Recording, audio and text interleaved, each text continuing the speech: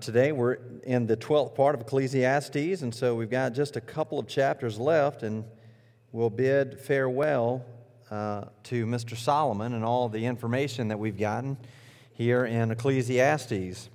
And so it's hard to think about, especially in the events of today that have affected the body of Christ. The church is the body of Christ.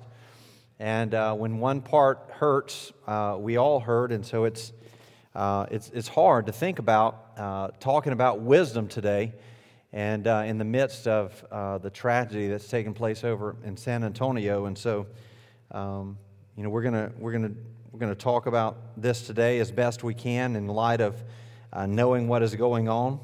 But I do want to implore you and to encourage you and to spend some time tonight and tomorrow and just before the Lord, just praying for comfort and praying for just understanding in those situations that are unfathomable. I mean, it's so difficult to comprehend how to respond and how to process things like that. But we have the Holy Spirit, and so we have the ability through His ministry to discern those things. And so I just want to make sure that we keep that before us.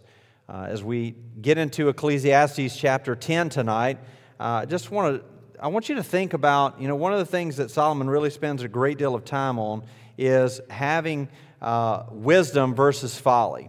And if you think about wisdom and you think about what we would discern wisdom is, it's being wise and making the right choices. And so it's having the information that's before you. And so as we talk about this tonight, I want us to imagine this parallel or this opposites, if you will, that Solomon lays before us tonight with wisdom and with folly.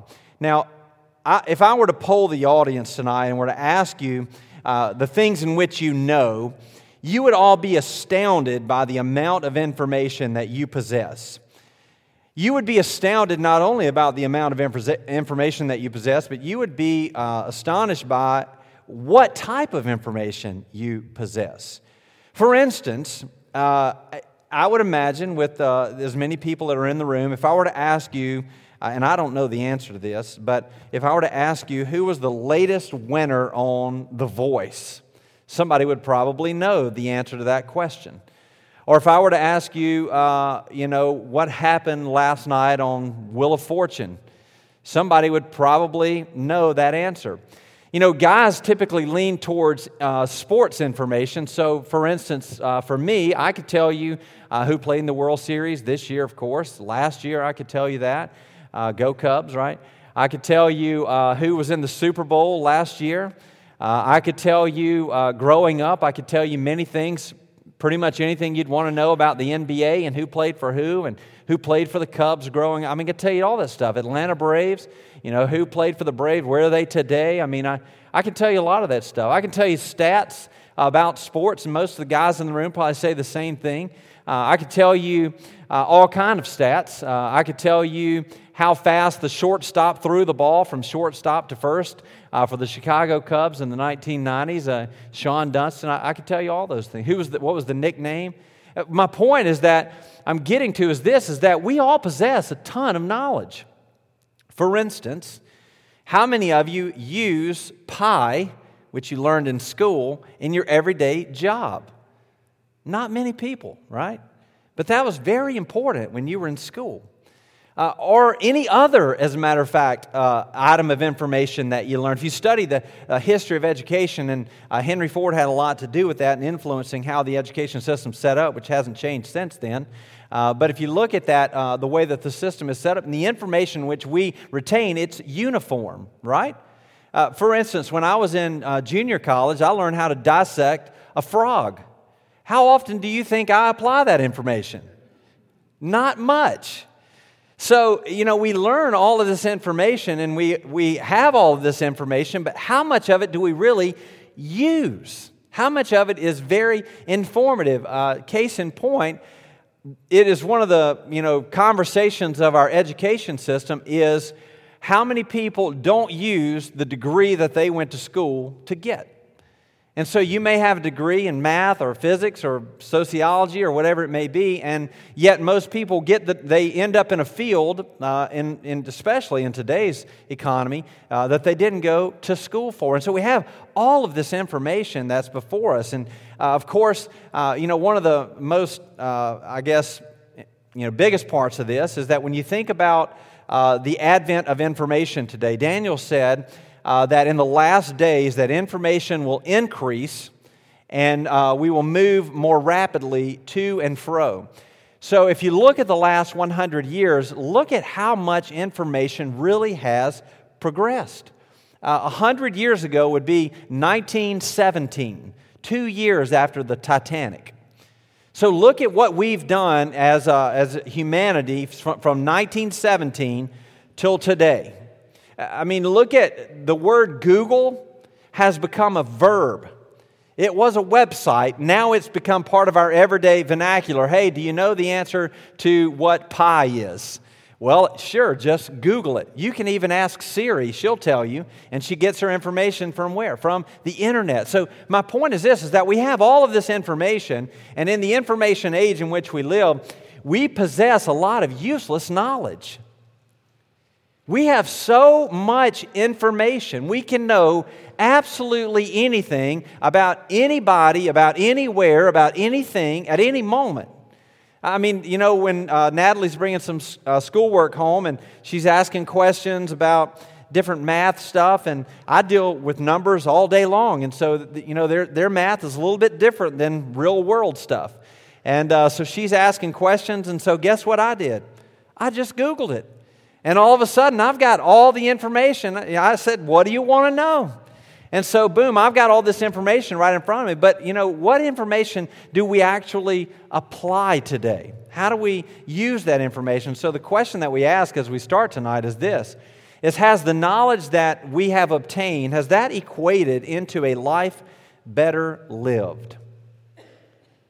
We read books, and of course there's all types of information that is out there. Of course, now you can get Kindle, and Amazon's got all these books that you can read, and so all this information's out there, and all of this ingestion or this income of information that we're getting, what are we doing with that? Is it making our lives better? So I was thinking about that. I thought about Brazil. We as a church get to spend a lot of time down there, and it's such a relational people. And, the language of love knows no barriers. And so if you don't speak their language, God's love transcends that barrier. And so, we go down and we spend time in Brazil. And I think about our time in Brazil. And Wi-Fi is pretty scarce down there, so it's not very available. It blows their mind that we can drive down the road and be on the internet. That's just fascinating to them. But you go to Brazil, specifically where we go in Jacareí, and you see that there's very little, if any, sewer system there. Most of the sewage comes out into the street and just runs down the road to the bottom of the hill. That's their sewer system. Or running water. Very, very few places there have running water. Most of the villages that we go to do not have running water. So in a lot of those places, you'll see big basins or big tubs of water, and just simply by gravity, that's how they have water coming down into their house or to their huts. And so I thought about, as I was thinking about this, has the advent of more information changed our lives and made it any better? And I thought about Brazil. And I thought about the fact that there are some people that live in the town that have cell phones that don't work very well, but they have them. Some of them have televisions, a couple of them do. And so here is modern technology, flat screen television, cell phone, but yet we don't have sewer or running water. And so the information that's available, they're not limited to that information.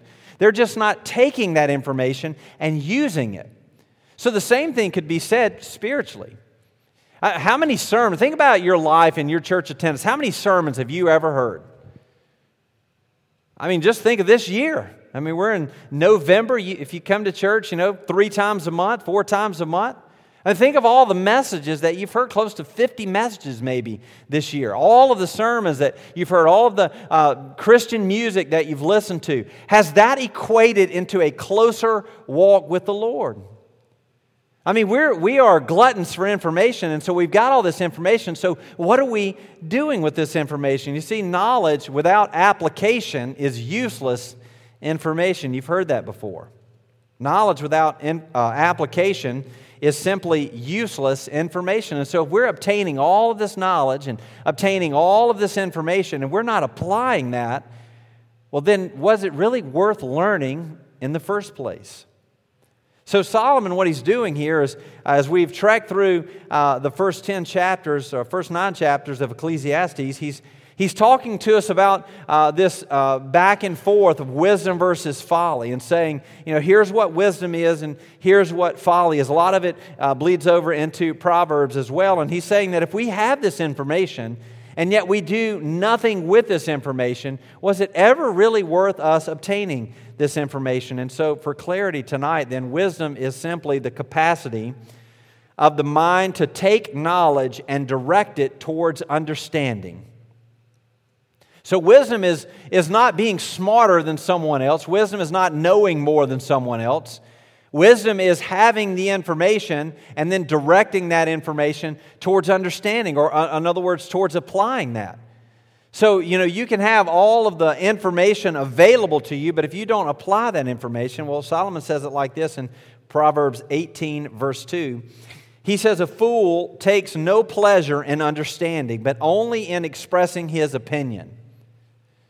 And so again, as Solomon is paralleling fools versus the wise, he says the fools take no pleasure in understanding. Their objective is not to take the information and to apply it. It's simply to spout off information. Remember, I said a few weeks ago that if we are to identify a problem and yet we don't offer a solution, did we ever really help the situation?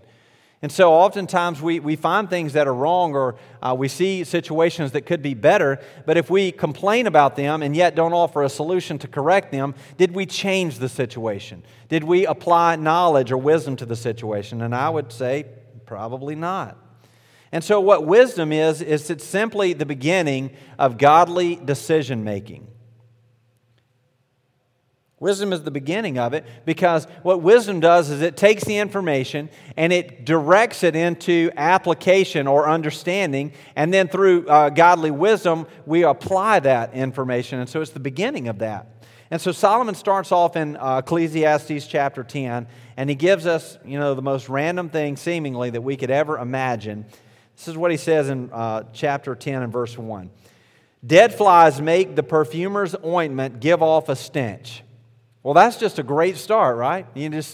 What in the world? "So a little folly outweighs wisdom and honor. A wise man's heart inclines him to the right, but a fool's heart to the left. Even when the fool walks on the road, he lacks sense, and he says to everyone that he is a fool."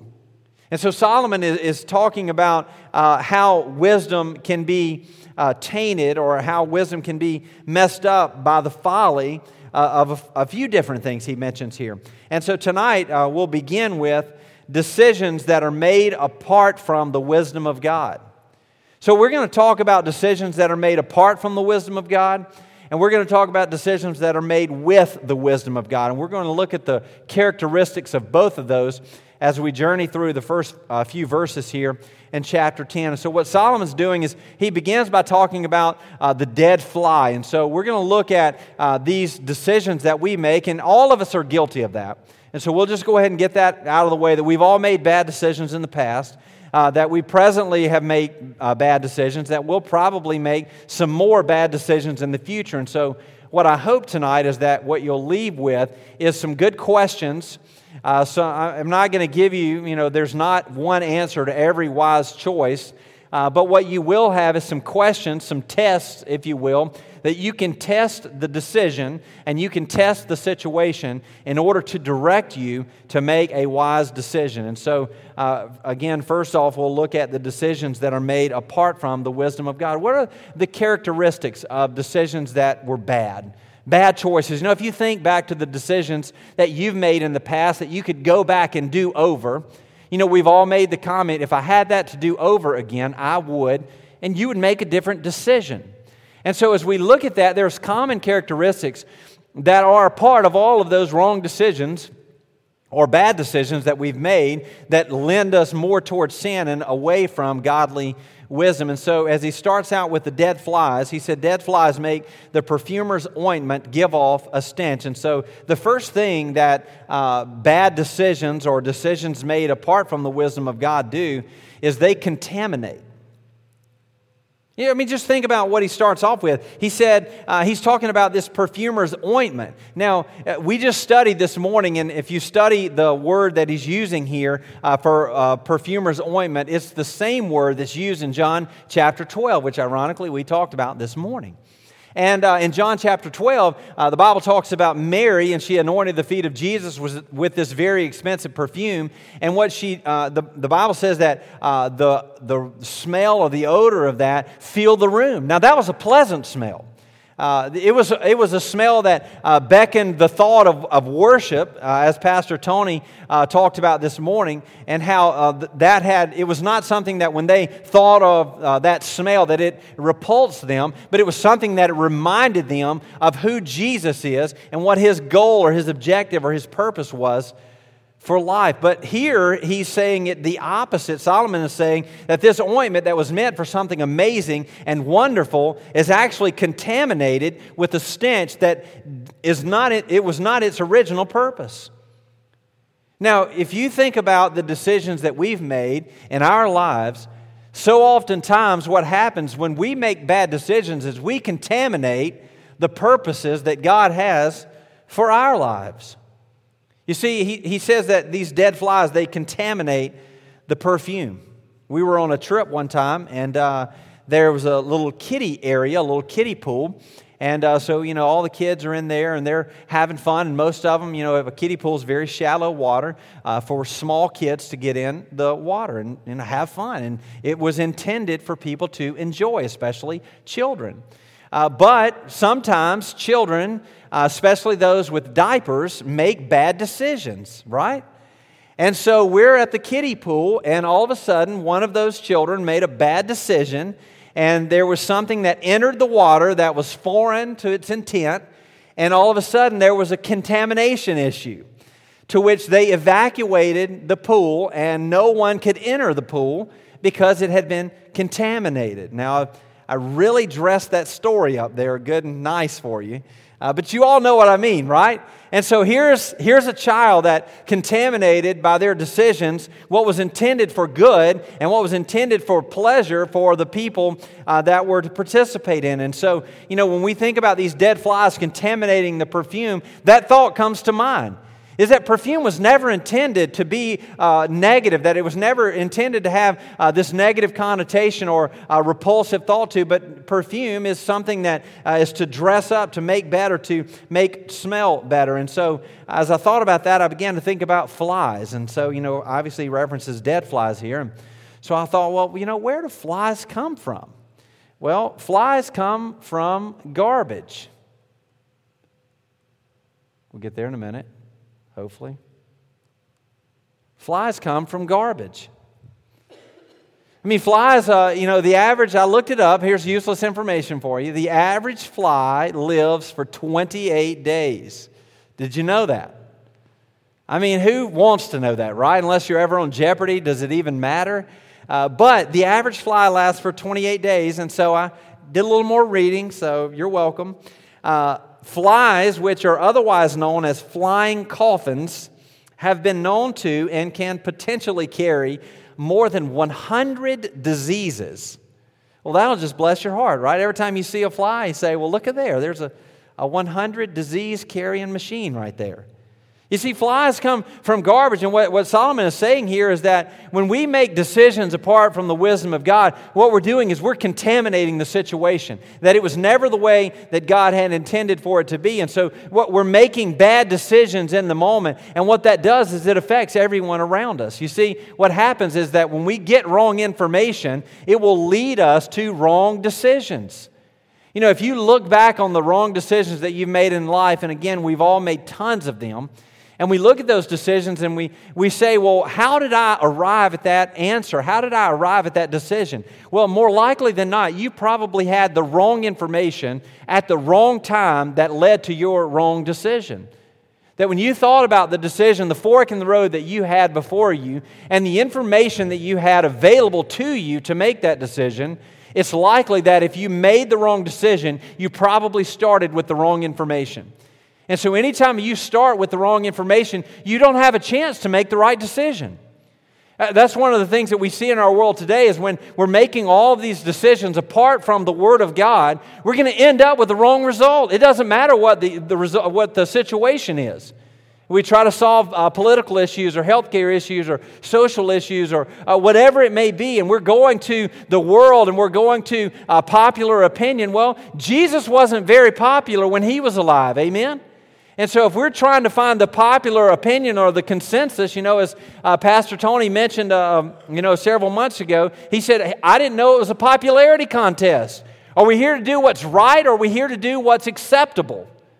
And that's what the world has confined us to believe, is that we've just got to do what makes everybody happy. And that's wrong information. And that wrong information will lead you to the wrong results and the wrong decision making. And so Solomon is saying here, if you allow something even as small as a fly to enter into what God intended to be good, it will contaminate. And so whatever information that you're allowing into your life, well, that question is, what are the sources of information that you're allowing into your life? Where do you get your information? We can all talk about the bend towards agendas that different sources of information present. And so we could say, well, if you watch this news station or if you read this newspaper, I've got some people, some family members that they, sometimes they get all bent out of shape about fake news. And I think to myself, well, where's your source of information? Where are you getting this stuff from? And so it's the same thing in our life. What source of information are you depending upon for godly wisdom? You see, when Henry Blackaby wrote Experiencing God, he says that that God speaks to His people through other people, through prayer, through circumstances, and specifically through the Word of God. And so every time that I've got a decision that I've got to make, I'm asking myself the question, number one, is what does God's Word say about it? What are other people in my life that I trust that make godly decisions? Are they affirming or denying this decision that I'm making? Are they with me for this? Are they saying, yes, that's what I would do as well? Or are they saying, no, I would not do that? What are the circumstances of my life presented? What is God shaping in my life these decisions in which He intends for me to make? And so when we find ourselves driving for information and saying, well, I don't know what the right thing is to do here, what is your source of information? Because left to ourselves, guess what? You're going to make the wrong decision. I'm going to make the wrong decision. If I say, well, just follow your heart, well, my heart's going to lead me astray. And my heart's going to cause me to do things that I shouldn't do and lead me to places I shouldn't go. And so I can't trust my own heart. So what I've got to do is I've got to have people in my life that I can trust that will lead me to the Word of God. You see, if someone asks you, hey, what do you think I should do about this? You know what our first question ought to be back to them is, well, what does God's Word say about it? Have you sought the Lord in this? Have you asked God what He thinks you should do? So oftentimes we make decisions based on past experiences. And so wrong information leads to wrong decisions because we allow the wrong source of information in our life. And so as you think about that, and I think it even boils down, it could be anything. It could be the type of music that you listen to, the people that you allow to influence your life, the things that you watch on TV. You see, if there's righteousness that's coming into your life, then righteousness will come out of your life. If there's garbage coming into your life, then garbage will come out of your life. So if you listen to music that doesn't edify and honor God, well, guess what? Those thoughts are in your mind.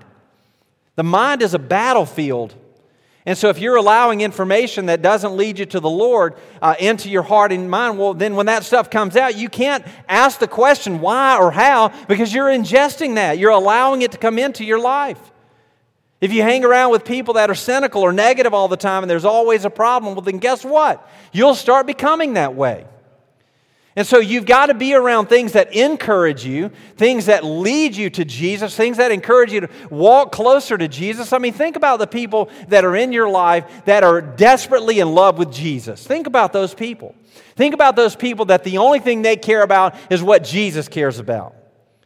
I mean, there's not a lot of those people in your life, unfortunately. But think about those people. Aren't those people the type of people that you yearn to be around, that you love to be around, that you want to be around, that you want to be associated with, that you want to follow and walk with? Because why? Because they're going where Jesus is going. I want to be not only around people like that, I want to be that type of person. I want to shine so bright that other people around see Jesus in my life and they say, I just want to be around Matt because he wants to be around Jesus. And so we've got to allow righteousness into our life. Your word I've hidden in my heart that I might not sin against you. That's why discipleship groups or D groups are so important, is because it causes you to have accountability in your life that forces you to do something that your heart will otherwise tell you not to do, and that is to memorize something as an adult. There's nobody in your life that's asking you hard questions if you're not in a discipleship group. There's nobody asking you every 7 days to memorize a scripture in the Bible and holding you to that if you're not in a discipleship group. And so we've got to have people in our life that push us to Jesus and allow us to make those decisions that will honor God. Galatians chapter 5 and verse 9, Paul says, a little leaven leavens the whole lump. And so what happens in our life is when we make decisions apart from the wisdom of God, we contaminate the situation.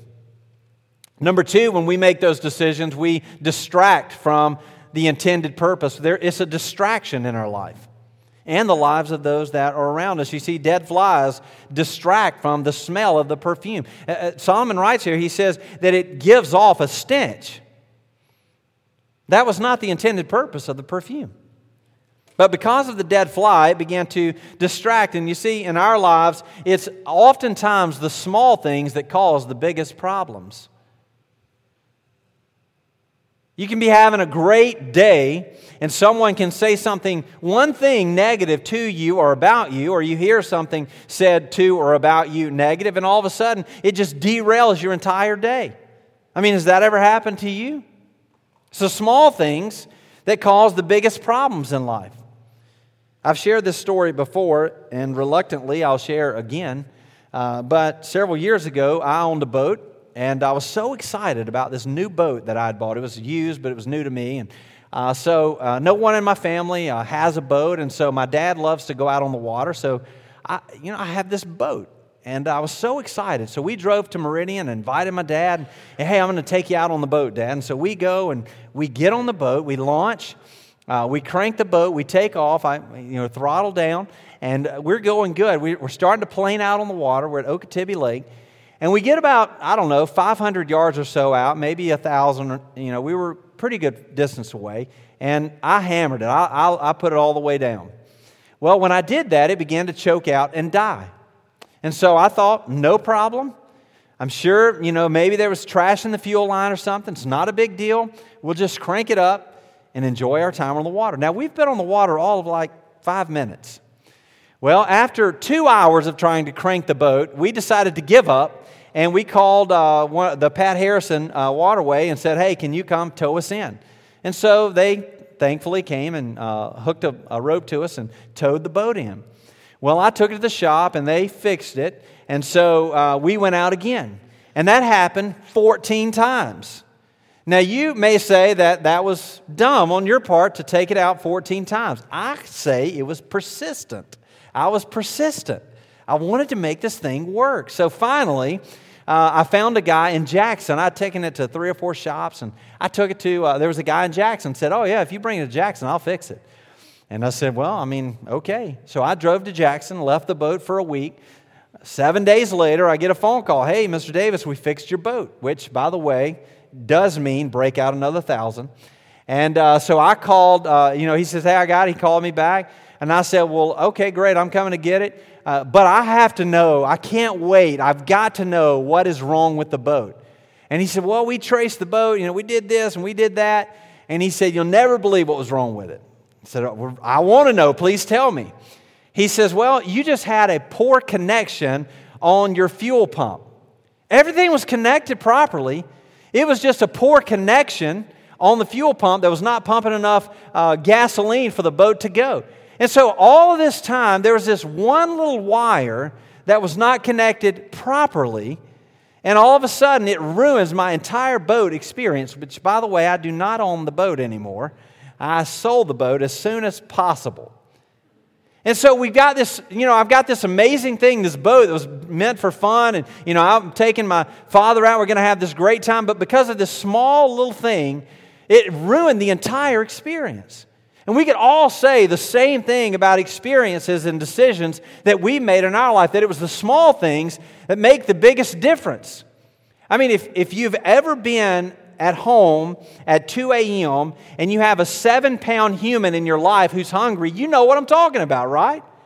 Screaming at the top of their lungs because they want milk and it's 2 a.m. in the morning and all normal humans are asleep, but yet this baby wants something to eat.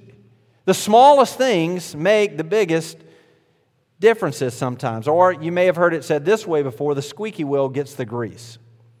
And so here's this perfume that's meant to be a pleasing aroma, but now it's distracted from its intended purposes. You see, godly decisions in our life is what God intended us to do. He intended for us to make decisions that would point towards Him. Paul says in 2 Corinthians chapter 2 and verse 15, if you're in a D group, you read this here just recently.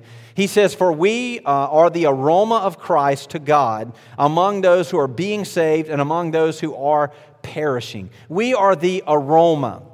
So let me ask this question. Are the decisions that we're making and the lifestyles that we're leading, is it an aroma that leads people to Jesus? Lost or saved, is our lifestyle an aroma that honors God and that leads people to Jesus? You see, when we make decisions, those decisions should not only lead us on the path to where God intends for us to go, but it is also, God doesn't waste anything. And so God uses those moments in our life not only to lead us, but also to lead other people. Think about the decisions that you've made in your life. They didn't just affect you. They affected everybody around you. Because why? Because God doesn't waste anything. And so when we make godly decisions, I want you to ask these 3 questions. When you have a decision to make, ask the question number 1 is, will this decision honor God? Will this decision honor God? Whatever it is that you're about to do, whether it's a small decision or a huge life decision, whatever it is that you're about to do, ask yourself, does this honor God? Will this bring glory to God if I do this? The second question that I encourage you to ask is this a mountain to die on? You see, we all have decisions to make, and there's things that we're greatly convicted or very passionate about. But is it a mountain to die? Is this something that you're saying that I'm staking my life on this, that I'll stand behind this decision, that it will honor God, that this is what God wants me to do no matter what? You know, a lot of times in church, in churches that I've been experienced in the past, that there's a lot of things that matter that shouldn't matter. Now, thankfully, at Michael, we're focused on, the things that God intends for us to do. But unfortunately, I've experienced some things in the past where people were focused on things that didn't matter. I was reading an article the other day by Tom Rainer, who's the president of Lifeway, and he was talking about some of the silly things that had happened in business meetings. And did you know that there's a church in the United States who spent 6 hours at a business meeting trying to decide what type of lawnmower blades to buy for the church lawnmower? Is anybody here willing to stay for 6 hours to discuss the type of lawnmower blades to buy? I mean, that's silly, right? But crazier things have happened for lesser reasons, if that even exists. You've heard of things that have happened in the past, right? From other churches that focus on things that don't matter and argue about things that have no kingdom significance. And so the question that when we make a decision is this a mountain to die on? Is this worth me staking my life on? So will it honor God? Is it a decision? Is this a mountain to die on? And number 3 is, will this point other people to Jesus? Well, whatever decision I'm about to make, will people see Jesus through this? See, oftentimes bad decisions, or every time decisions made apart from the wisdom of God, they contaminate and distract us from what it is that God intends for us to do. So those questions will help guide you because, number three, what often happens with those decisions is that they will deceive you. Decisions made apart from the wisdom of God will deceive you. He says that the fool's decision, it says a little folly outweighs wisdom and honor. And so the fool's decision appears to outweigh wisdom and honor. He goes on to say that the fool walks on the road and he tells everyone that he is a fool. And what he's doing is he's deceiving himself because the fool is proud of the fact that he's acting like a fool and he believes that it's okay for him to act like a fool, but he's deceiving himself into believing that whatever he's doing is the right thing. And so the fool walks on the road and he tells everyone, I'm a fool. And so he's making decisions based on the moment. If ever in our world today we've made a mistake, it's that we put Band-Aids on broken bones. I mean, we look at all the decisions that are being made in our world today, and it's just a temporary solution to a permanent problem. You see, temporary decisions for permanent problems have completely ruined our society.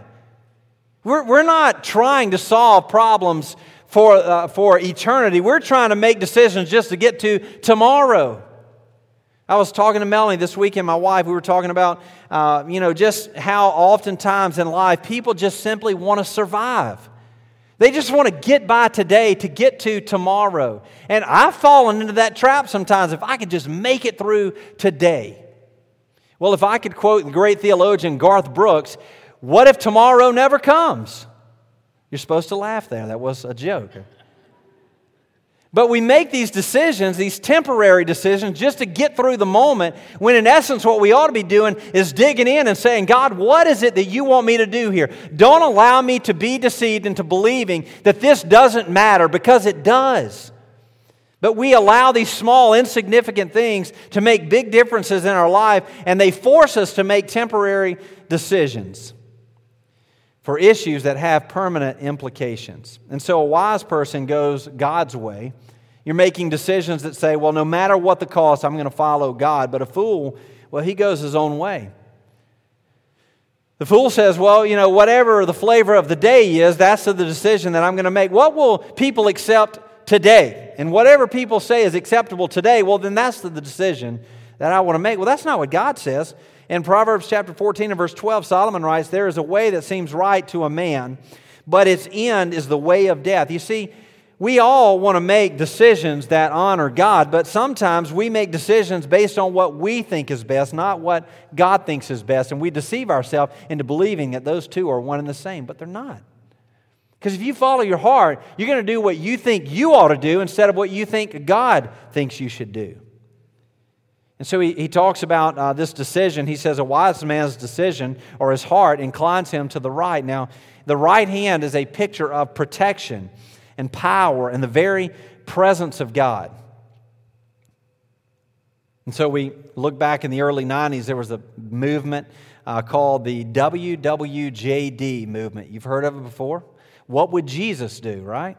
And so every decision that you make, the question you would ask is, well, what would Jesus do? And bracelets were made, and it became this big fad of some students that decided that they were going to honor God with everything that they did. And so every time they had a big decision, it swept the nation. I remember it was this huge thing. What would Jesus do? What would Jesus do? What would Jesus do? And that's a great question to ask.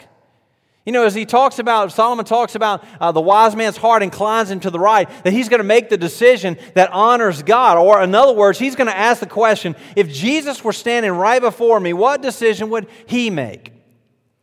And so as we think about those decisions, the question that we'll ask then is, are our decisions representative of that presence or that power of God that lives within us?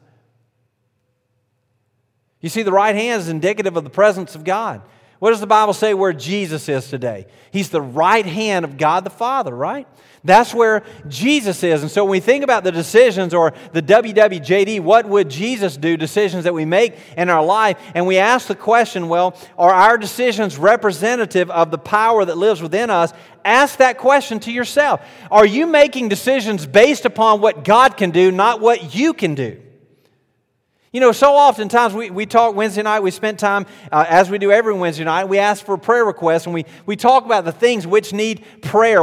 Pastor Rod just mentioned the church in San Antonio, and we challenge ourselves to spend time tonight in prayer for those people. If you and I don't utilize the power of prayer, what do we use? I mean, where else do we go? I think about John 6 so often when Jesus turned to the disciples and said, hey, are you going to leave me too like all the other people did? And Peter said, Jesus, where else will we go? You have the very words of life. And so in your life and in my life, when we face catastrophe and calamities or decisions in general, they could be great decisions. Where else do we go except for the one who knows everything?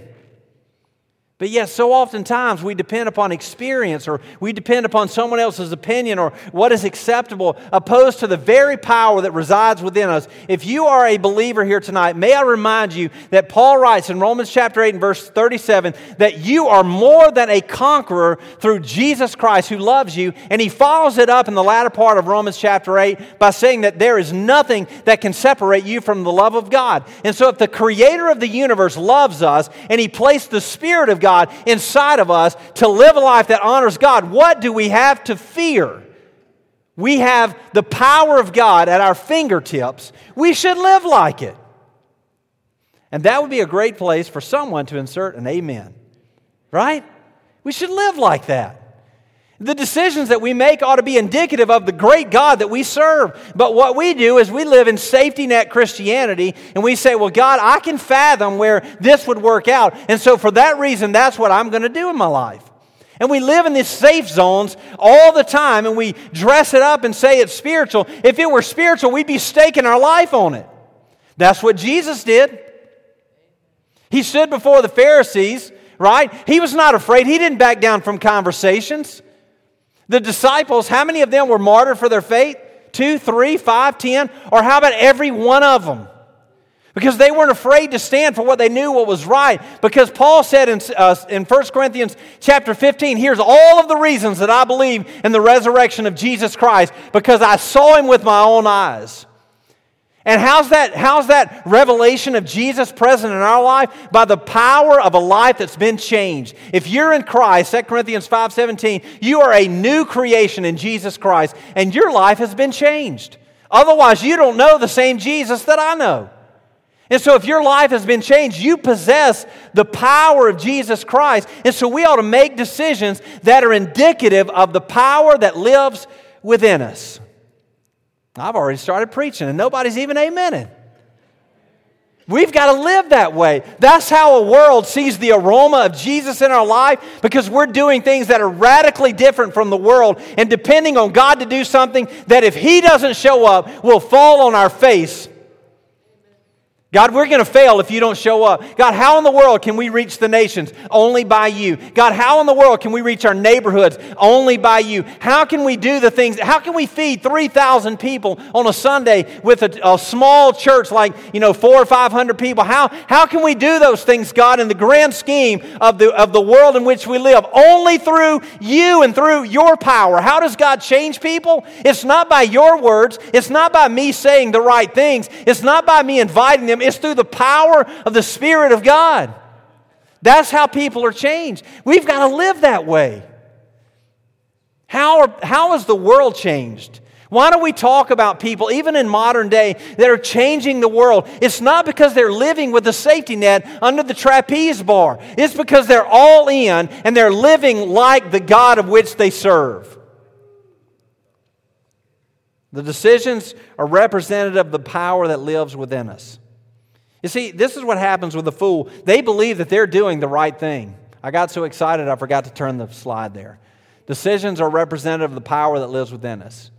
Fools believe that they're doing the right thing. Nobody's made a stupid decision and said, that was a great decision. No, and the opposite. Nobody's made a great decision and said, well, that was a terrible idea. I mean, they're all in when they make a decision. Think about the dumb things that you've done in your life, and same for me. In the midst of the moment, you thought it was a great idea. You decided, all right, this is what I'm going to do. And then you did it, and at the moment, you thought, yeah, that was the right thing. And then, hence the term, in hindsight, you look back and said, I don't think that was the right thing. He goes on in chapter 10, verse 4, if the anger of the ruler rises against you, do not leave your place, for calmness will lay great offenses to rest. There is an evil that I have seen under the sun, as it were an error proceeding from the ruler. Folly, again the parallel, is set in many high places, and rich sit in a low place. I have seen slaves on horses and princes walking on the ground like slaves. So he begins to talk about this fool versus wisdom, and he talks about how, again in verse 2, a wise man's heart, he says it's the heart that drives or inclines the wise man's decisions. Thy word have I hidden in my heart, Psalms 119:11. Delight yourself in the way of the Lord, and He will give you the desires of your heart, Psalms 37:4. So he's saying that if you replace your desires with God's desires, you infuse the power of the Spirit of God in your life, then you're going to be directed to follow God. You see, decisions that are made from a heart of wisdom are, number one, they're calculated. You know, when we make decisions that honor God, when we make decisions that come from the wisdom of God, we're not making those flippantly. We're being wise, we're being calculated. And Solomon talks about this. He says there's an evil I've seen under the sun, and it's the anger of the ruler that rises against you. He says, don't leave your place, for calmness will lay great offenses to rest. You see, what happens is anger causes decisions to be made in the heat of the moment. Have you ever made a decision out of anger? I have. And if not everyone, almost every one of those decisions was the wrong decision. You get mad and the blood pressure goes up, and whatever made you mad or angry, you make a decision just to solve the here and now, again, a temporary solution to a permanent problem, and it was the wrong thing to do. And you look back and say, man, I wish I had that to do over again. You see, calm is the opposite of anger. You can look it up. The dictionary actually says that. And it lays great offenses to rest, as Solomon says. We used to live in a neighborhood, and we had privacy fence, as most people do, and so we were out one day, and the neighbor was next door, and of course the fence is there, and our dog had been gnawing on the fence, and so it was their fence that separated our line, and so I heard the neighbor talking about the dog, my dog, that had done that, and they were angry, and so they were saying, things that, hey, that shouldn't have happened, and they need to take care of their dog, and they better. I'm going over there, and so I'm standing in the backyard. I'm listening to all of this, and then all of a sudden they said, "I'm going to go over there," and so I realized that okay, we're about to have a conversation about this, and so here, my neighbor comes around, and they go to the front door. I'm in the backyard, and the doorbell rings, and so I have a choice to make because I know what's about to happen, right? You know what's about to happen. They're angry. They're mad that my dog has torn up their fence. And so I have a choice to make. You've had similar situations before. I have a choice to make. So I go to the door. Melanie's with me. And so we open up the door. And right off the bat, boom, your dog did this. And your dog tore up the fence. And this, and this. And so I just sat there and I listened. It's amazing what listening will do.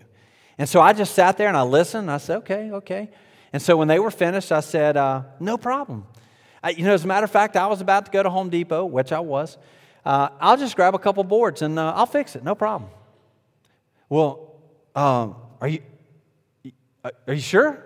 Yeah, it's not a big deal. I'm sorry that happened. I apologize, but dogs will be dogs, so I'll fix it. It's no big deal. It's just a couple dollars. It's just a board. Oh, well, okay then.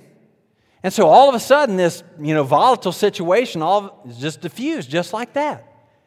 And so Melanie steps up, and my flesh was, we're going to have a conversation about a dog biting a fence. We're going to talk about that. But then my heart was like, time out here. What's the bigger picture here? And so Melanie steps up, and she says, how have you been doing?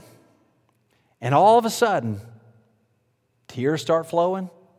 Starts telling us all this, life situations dealing with, and We got an opportunity to pray right there on the front porch. Hey, we're going to pray for you. We're going to encourage you. Now, I had a choice, right? I could have said, well, let's talk about it.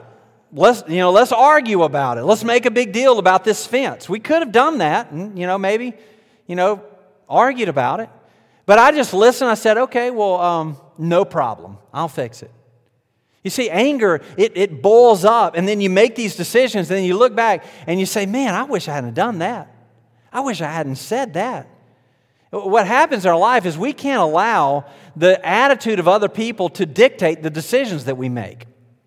So if we're going to make godly decisions, we've got to be level-headed. We've got to focus on what really matters. Does a $1.64 picket from Home Depot really matter? Temporarily? Maybe. Eternity? Absolutely not. God's not looking down at me saying, man, I can't believe you tore up that board. No, God's saying, hey, you've got neighbors, you've got people that live around you that need to hear the gospel. How will you respond? Am I going to argue over a $1.64, or am I going to try to be a dispenser of grace? Will this honor God? Will this point people to Jesus? Is this a mountain to die on? Remember the questions that we went over? And so we have opportunities to make the right decisions that will honor God, but they've got to be calculated decisions. When you're confronted with a decision or a situation that you've got to make a decision, you can take a time out. You can say, look, that's a great question. I'm not really sure about that. I want to pray about it. Hey, here's a job offer, and we'd like for you to take this new position. I'm honored that you've given me this opportunity. I'd really like a day to pray about it. Hey, here's this new situation, or here's a neighbor asking you to do something, or a friend. Hey, I'd like for you to go here or do this. I'd love to do that. Can I pray about it and get back to you? You don't have to make the decision. Only you are in control of that moment. And so you can decide, okay, I'm going to make a decision in haste, or I'm going to calculate. I'm going to be thought out and methodical, and I'm going to make the decision that honors God the most. You're not capable. Our brains don't work fast enough to make decisions like that in the moment. You've got to take a time out. You've got to back up. You've got to consult the Word of God. You've got to consult the people of God and say, God, is this something that you're leading me down? Is this a path? Not is it good, not is it helpful, not will it benefit me, but God, is this something that you want me to do? And if it is, God, I'll go. It may not benefit you. It could, but it may not. But it is calculated. You're going to think about it. Number two, a decision made with the wisdom of God is very long-sighted. You're not thinking about today. You see, when it's long-sighted, you're thinking about eternity. How will this affect eternity? If I say that, if I do this, if I decide on that, is this just temporary or is this long-term? You see, when we live according to our nature, we only see the present. Because that's all we know, right? All we can see is right now. I don't know what's going to happen tomorrow. And so if I live according to my nature, if I live according to my flesh, because all I see is now, all I see is right now, I can't see tomorrow, I don't have the ability to see the future.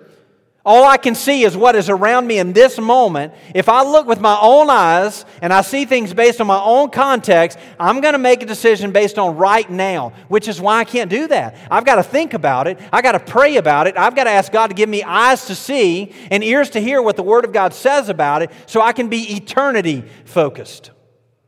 I've got to be long-sighted. You see, we must be eternity-focused in temporary difficulties. It is so easy to solve the hottest iron on the fire. You've heard that before.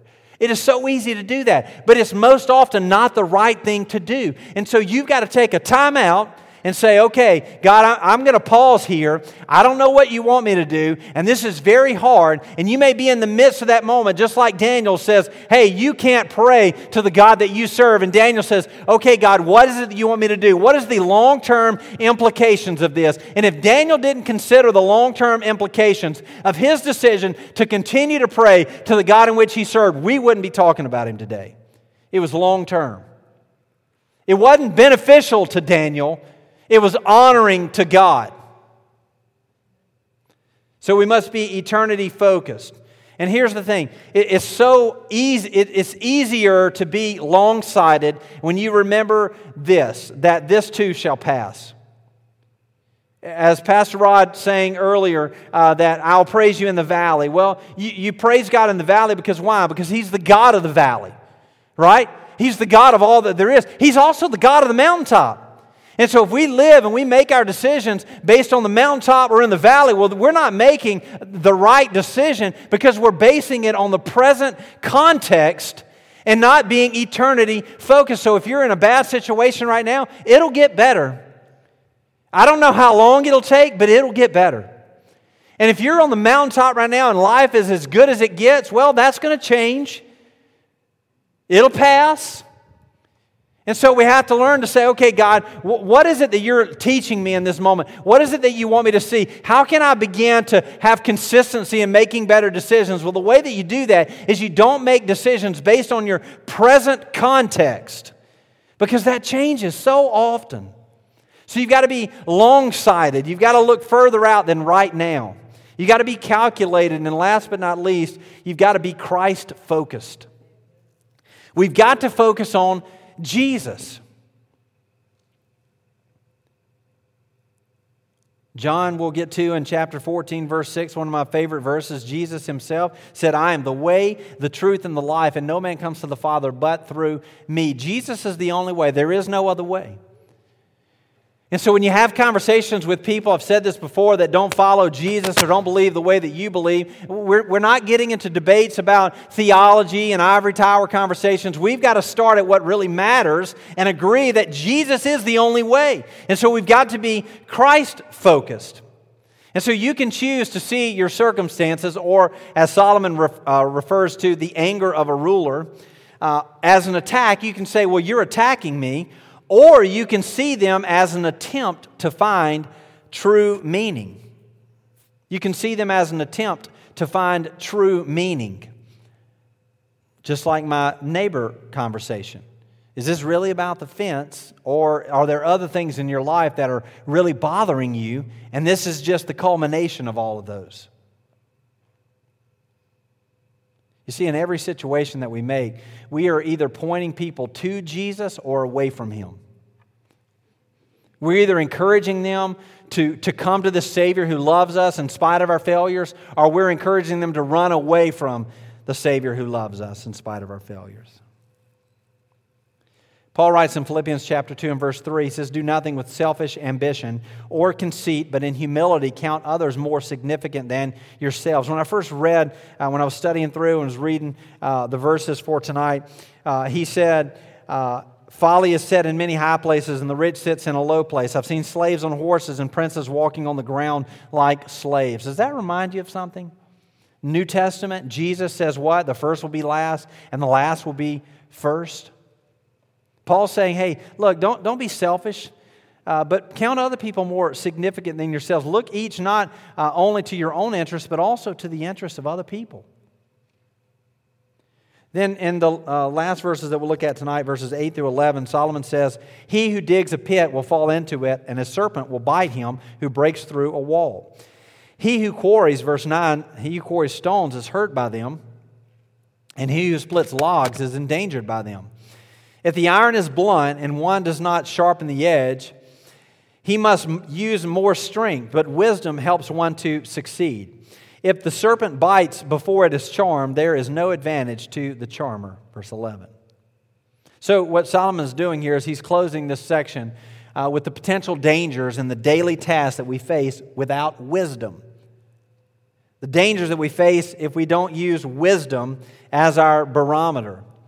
So Solomon's saying, look, you can do many things. He says digging a pit, or you can tear down a wall. And so digging a pit and tearing down a wall, they teach us that wise choices are made with preparation, or they're calculated.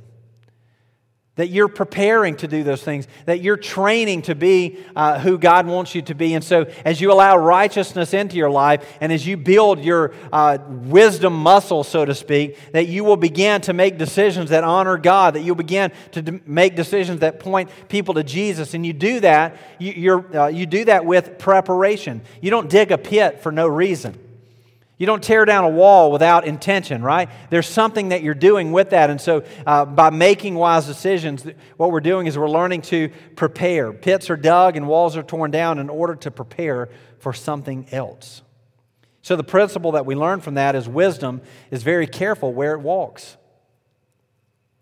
One of the things we try to teach our kids is guilt by association. Wisdom is very careful where it walks. So then the latter part, he says, he talks about quarrying stones and being hurt by them, or splitting logs and being endangered by them. Well, quarrying stones and splitting logs teach us that wise choices are made with intention.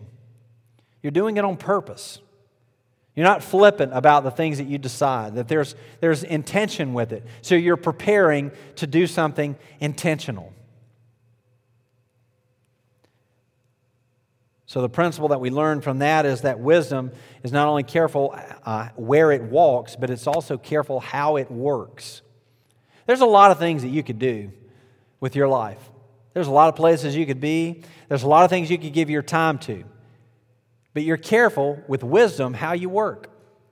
You're careful how you work. You're careful what you give your life to. You're careful what you give your time to. You're careful what you give your abilities or your talent to. You're saying, okay, is this the best use of my time to honor the kingdom of God?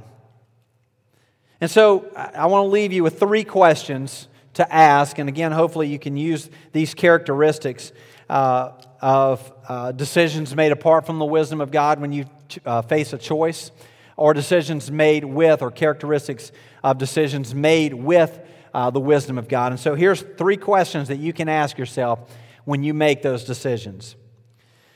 So the next time you make a decision, ask, how did I arrive at this decision? So when you apply all of this that we've talked about tonight, and you get to the decision, then just to check yourself, you ask, how did I arrive at this decision? Did I seek godly wisdom?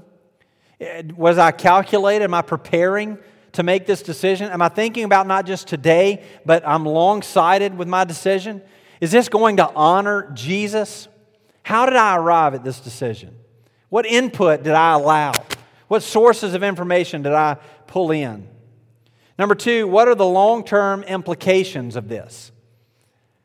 What are the long-term implications of this? Is this just going to affect today, and will I have to revisit this, or is this something that'll have long-term implications? So number 1, how did I arrive at this? Number 2 is, what are the long-term implications? And last but not least is, who will benefit the most from this decision? You see, if we make decisions only based upon how it benefits me, well, then I'm probably not making the best decisions. So if we ask the question, well, who will benefit the most from this? Well, it helps us to understand that there's other people involved in this equation called life, that God intends to use your decision to reach them. And so if you only make decisions that benefit you, well, then you're not making the decisions that ultimately honor God, because every decision that you make shouldn't benefit you only.